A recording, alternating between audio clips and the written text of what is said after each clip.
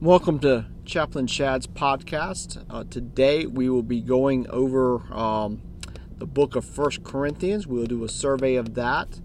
The theme for 1 Corinthians comes from 1 Corinthians chapter 1, verse 10. And it reads this way. I'm reading from the New King James Version. It says, "Now I plead with you, brethren, by the name of our Lord Jesus Christ, that you all speak the same thing, and that there be no divisions among you, but that you be perfectly joined together in the same mind and in the same judgment." Again, "Now I plead with you, brethren, by the name of our Lord Jesus Christ, that you all speak the same thing, that there be no divisions among you, but that you will be perfectly joined together in the same mind and in the same judgment." The theme for 1 Corinthians is unity. There should be unity among all Christians. Now, the way that we practice our Christianity might be a little bit different, but there are some things that we need to be unified on. We need to be unified on the specific doctrines, the biblical doctrines of unity, the specific doctrines of love, the specific doctrines of who Christ is. So where is Corinth at? What is the history and the setting of the city of Corinth? Well, it was located on an isthmus and located on the northwest trade route and was a shortcut between the Aegean and the Adriatic seas. Remember, the book of Acts tells us that as we read the book of Acts, we're going to see the gospel spread from Judea to Samaria and to the ends of the earth. Now we're getting to those ends of the earth for Paul's in his missionary journeys. There's a canal there, and these were boats. The boats would be located on the courtyard or conveyor belt of sorts and pulled by slaves to the other side of the isthmus. So this was a very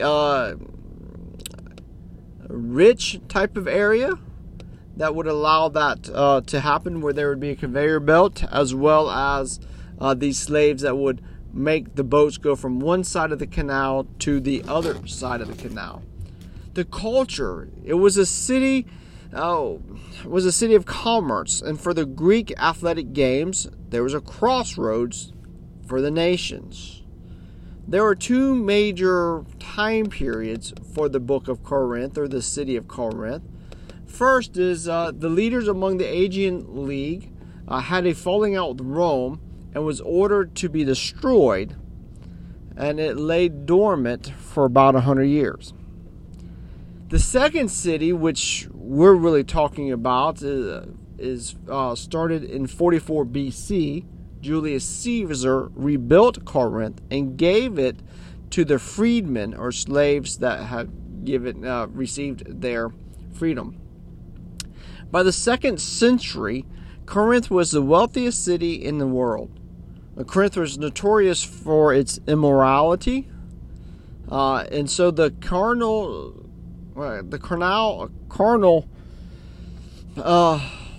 that was even coined to be Karasino. It was just not a good place to live. It was sexual immorality, which the book of Corinth talks about, is something that you would think only existed today, but it existed long before today. And it meant anything connected with a sexual vice and characterized by immorality. That's what Corinth was. It was a sexual, perverse city. It was ripe for a place to build a church. In Paul's time, and we see it in Acts chapter 18, he was in Corinth for at least a year and met with Priscilla and Aquila, who fled from Rome in AD 49. Silas and Paul also joined him at Corinth. Here Paul wrote both 1st and 2nd Thessalonians.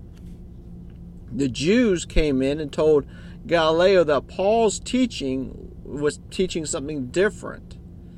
And Gallio threw the Jews out, and the Jews went out and beat up a guy named Sosthenes for no reason.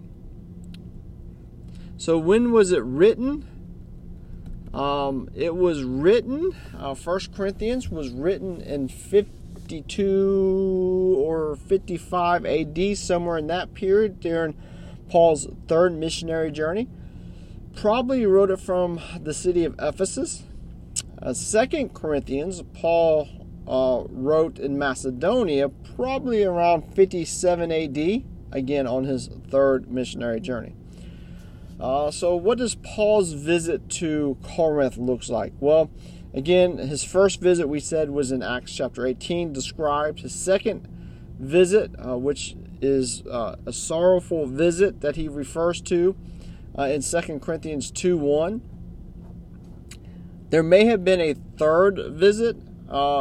He at least promised a visit in 2 Corinthians 12:14 and 12:14 and 2 Corinthians 13 verses 1 and 2. There is a belief out there that there's actually 4 letters to the Corinths. So let's look at that. Corinthians A, or 1 Corinthians, is a previous letter that is referred to in 1 Corinthians 5:9. So this we do not have a record of a first letter, but in 1 Corinthians chapter 5 verse 9, Paul says this: I wrote to you in my epistle not to keep company with sexual immoral people. So we don't have a copy of that, and we don't have any transcripts of that. 1 Corinthians, or Corinthians B, is the book that we have. There's possible a 2 Corinthians, a 3 Corinthians. We would call that Corinthians C. And we read about that in 2 Corinthians chapter 2, verse 9, where Paul says, verse 9 says, For to this end I also wrote, that I might put you to the test, whether you're obedient in all things. So we believe that Paul wrote another letter, but we don't have record of that. But 2 Corinthians is what we would consider Corinthians D. So there are references in 1st and 2 Corinthians that leads us to believe that there are additional letters that Paul wrote, just didn't make it to the Bible.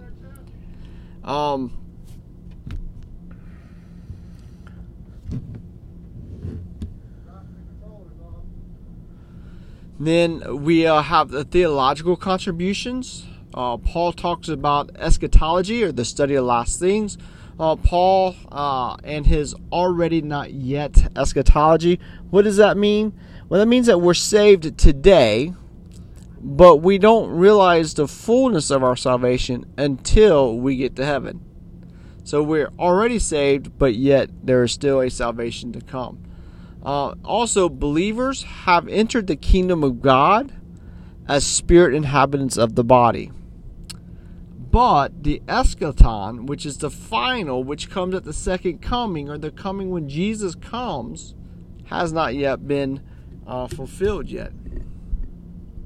Paul talks about ethics, correcting the ethical view, eschatological, the ethical and the theological issues related to faith and living.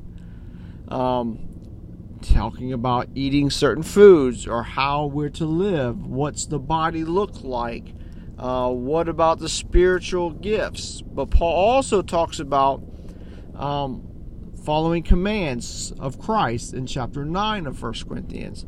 He talks about what marriage looks like, and who should be married, and what happens if there's a divorce in chapter 7.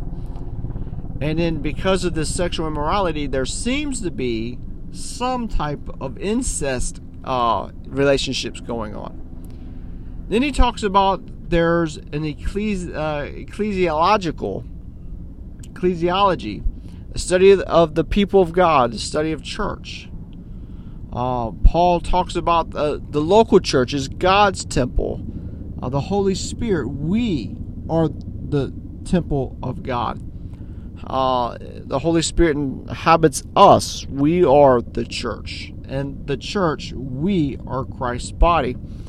I was running the other day and listening to The City of God by St. Augustine, and he was talking about the book of Haggai and how God says that this temple will be more glorious than the former.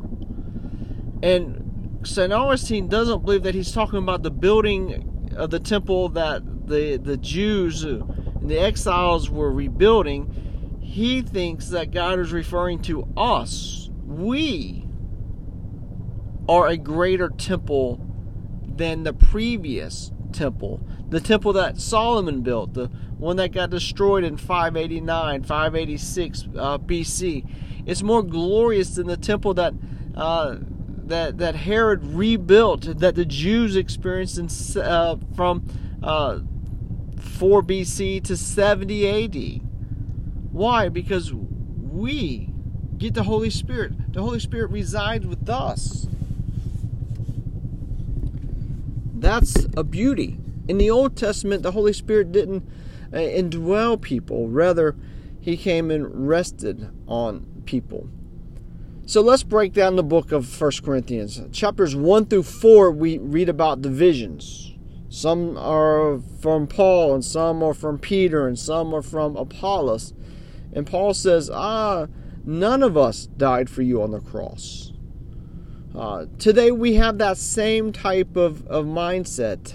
Oh, I followed John MacArthur. I followed this guy. I followed that guy. All of those guys may be great guys, but they didn't die on the cross for us. Jesus did.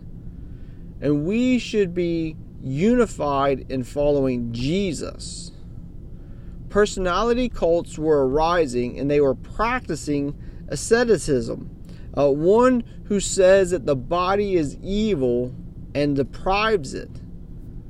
That came out of the early form of Gnosticism. We have this idea of spiritual versus carnal Christians.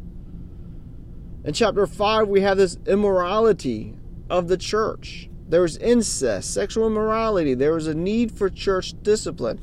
Listen to what chapter 1 Corinthians 5:5 says. Paul says in chapter 5, verse 5, he goes, deliver such a person or one to Satan for the destruction of the flesh, that his spirit may be saved the day of the Lord Jesus. Don't hang around with those people. We must discipline those who are not practicing godly character. Paul is exercising his apostles' authority. And also, what is this destruction of the flesh? Satan can kill him or outside the protection of God, which would help him to repent. What is it? We really don't know. Some say that the destruction of the flesh means remove the protection of the church from him. So many times, especially today, over the past 10 years or so, we've seen this ideal in the church where ministers were sexually molesting or abusing women and children. And they were protected because they were inside the church, and the church didn't want to prosecute them. Well, that may be what Paul's saying. Get him out of the church. Let Satan deal with him, or let God deal with him outside of it. Could mean that Paul mostly uses flesh as a reference to the sinful nature of a man. Yet he also uses it just as flesh or life of man. Therefore, we must take that context and to determine the definition. Some commentators believe that this man is mentioned in 2 Corinthians, later on repented, and was recommended to re-enter the church by Paul. In chapter 6 of 1 Corinthians, Paul says that Christians should not sue other church members. You shouldn't take other Christians to court. Matter of fact, in the Old Testament, they were forbidden to when you loan money to a fellow Jew, you were forbidden to charge them interest.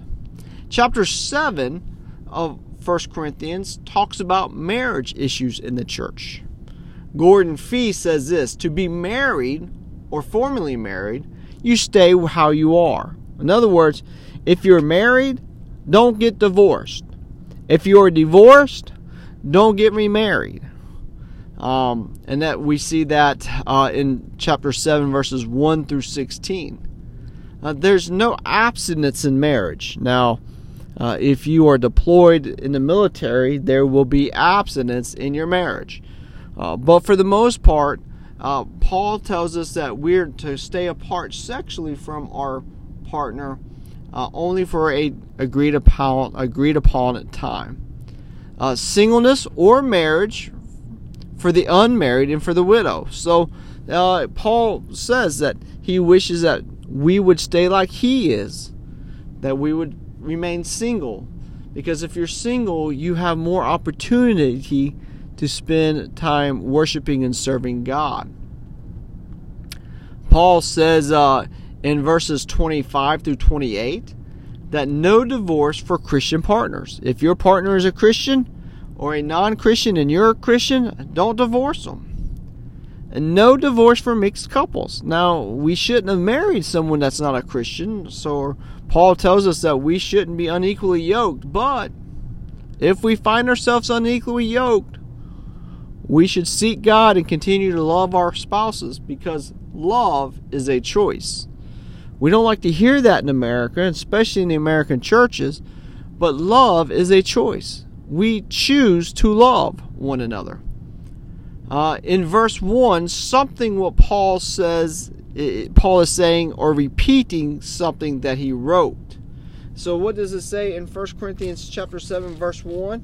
He says this: now concerning the things which you wrote to me. So someone wrote to Paul about marriage, and Paul is responding to that. Really, the issue in all of this is self-control. We are to be self-controlled. That means when we don't like something, we're to control our attitudes. When we don't agree with something, we're to control our attitudes. In verses 10 through 16, Paul is talking to the married couple. Keep your marriage vows. That is the guiding principle. Paul says, stay as you are when you were called, when you were married. In verses 25 through 40, he talks about virgins. Singleness is preferred, but not required. Paul's reason for singleness. In 7:29 through 35, Paul says this: if you find yourself single, here's what Paul says in verse 29 through 35. He says, but this I say, brethren, the time is short, so that from now on, even those who have wives should be as those who had none, those who weep as though they did not weep, those who rejoice as they did not rejoice, and those who buy as they did not possess, and those who use this world not as misusing it. The form of this world is passing away. But I do not want you to be without care. He who is unmarried cares for the things of this world, for the Lord. He who is unmarried cares for the things of the Lord, how he may please the Lord. But if he is married, cares about the things of this world, how he may please his wife. There is a difference between a wife and a virgin. The unmarried woman cares about the things of the Lord, and that she may be holy both in body and spirit. But the one who is married cares about the things of the world, how she is to please her husband. And this I say to your own profit, not that I may put a leash on you, but for what is proper, and that you may serve the Lord without distraction. So there is a purpose in singleness. In marriage, there is no sin. Paul would go on to say that it is better for some people to marry than to burn in their lust. Paul talks about in verses 8 and 9 Christian liberty. food offered to idols. The principle here is that if you do something that offends a brother, it is wrong to do so. Paul talks about the veiling of the women. A way a woman showed respectfulness was to wear something over her head. It's a symbol of subordination to men, but it's also brought respect to women. The man must not have his head covered because he is the sign because of his authority. Chapters 10 and 11 deal with the Lord's Supper in the church. So there are several views of the Lord's Supper. You have transubstantiation. This is the Roman Catholic view, that when you take communion, the bread literally becomes the body of Christ, and the blood literally becomes the blood of Christ. Then Luther and some Protestant reformers believe in the consubstantiation, which becomes the actual blood after ingestion. So once you swallow the bread, once you swallow the blood, then it becomes the blood and the body of Christ. As a Southern Baptist, I believe that it is symbolic. The radical reformers in Zwingli saw that, and as I do, see the elements, the bread, the wafer, and the juice or the wine represent the body and the blood of Christ. There are distinct traditions that abound in the church. Who administers the Lord's Supper? The Southern Baptists believe that only people ordained can do that. What is eaten? It's unleavened bread. It's a wafer. It reminds us of what happened in the Exodus and the Passover. The leaven is purged because the leaven corrupts the whole body. What is drunk? Fruit of the vine, non-alcoholic, or other wines. That's always an interesting question that I get as a minister and as a chaplain. When Jesus turned water into wine, well, there's several words for alcohol or for wine there. So was it fruit of the vine, which is really grape juice, or was it alcoholic? And was it the wine that we drink today? Like being deployed, there are things that we can't drink where we are. So the water in first century Judaism, or not Judaism, but Israel, the water wasn't potable. So they would ferment some grape juice, some grapes, and it would be 20 part water, 1 part fermented drink, just to kill all the bacteria. So what does it really mean? What did Paul mean by the collections for the poor? Who can partake of the Lord's Supper? I know that I recently encountered a chaplain who could not, because of his faith tradition, perform communion for his soldiers because they believed in a closed communion, only people of his local church, whereas I believe in open communion, that as long as you are a professed believer, you can partake of the Lord's Supper. And then what about children? If they believe, can they partake? My kids got saved. 2 of my kids got saved at the age of 10 or below. They partake in the Lord's Supper. For the one who has not received Christ, it is a great opportunity for me to teach him what it means, what this represents. What is the meaning of the Lord's Supper, communion? What's a memorial to remember Christ's sacrifice? It's an opportunity for us to examine ourselves as well as the local body. It's also to anticipate Christ's return. It's to proclaim that Jesus died and was buried and rose again on the 3rd day. It's really evangelism. It's a time to celebrate who Christ is. And then chapters 12, 13, and 14 deal with spiritual gifts. So the criteria, Jesus is Lord in chapter 12, verses 1 through 3. He's the one who gives. Not everybody has all of the gifts, but we each have at minimum one gift. There is a need for diversity because in the diversity of the church, there's a unity there. Just as there's diversity in the Godhead, God the Father, God the Son, God the Holy Spirit.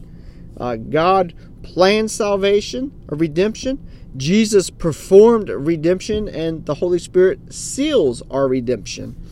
So there is diversity in unity, and unity in diversity. There is a twofold application metaphor in the spiritual gifts. There are three ideas or three views on what tongues in chapter 12 is talking about. Is it a heavenly language, a language that some people are given as a gift? Is it an ecstatic language? This is the Pentecostals' view, which means that it's a second blessing, it's a second baptism. Here's the local problem, though, is bringing the activity from a pagan temple. Was this something that they practiced in the pagan temples and they brought it over? Regardless of the interpretation, the usage in 1 Corinthians is something different from the book of Acts. Acts chapter 2, the word language or tongues is dialectos. They were preaching the gospel in known languages. In Corinthians, it seems to be an ecstatic nature done to edify self. And that has no place in worship, because worshiping is to worship God, not us, not individuals, not teachers, not preachers. The purpose of the church is to proclaim the gospel. So tongues should not be in the church unless there is an interpretation or interpreter. Today, some of those who speak in tongues view it as a measure of spiritual maturity. I do not think that the Bible teaches that. This was what Paul was trying to say. Matter of fact, Paul goes on to say that there's a more excellent way. What good is it if I speak in tongues but I do not have love? So Paul says that love is the better gift. There's a necessity for love. There's a character of love, and there's a permanence of love. Love covers all. If they had love in the church, they would not be vying for power and divisions in the church. Chapter 14, we see the need for intelligibility in the assembly. There's a greater gift. Prophecy in the Old Testament was that telling that Jesus was going to come. In the New Testament, it is a foretelling prophecy, meaning if you do A, B is going to happen. And then Paul orders the gifts in chapter 14, verses 26 through 40. The ordering of the tongues and the prophecies in verses 26 to 33. The ordering of women in verses 34 and 35. And this was probably because women were disrupting the service by not covering their head. It was all cultural, so to speak. Chapter 15, maybe the greatest chapter of Corinthians, talks about resurrection. Resurrection was a foreign ideal, not just to the Greeks, but to everybody. When Jesus was declared the Son of God by the power of the resurrection.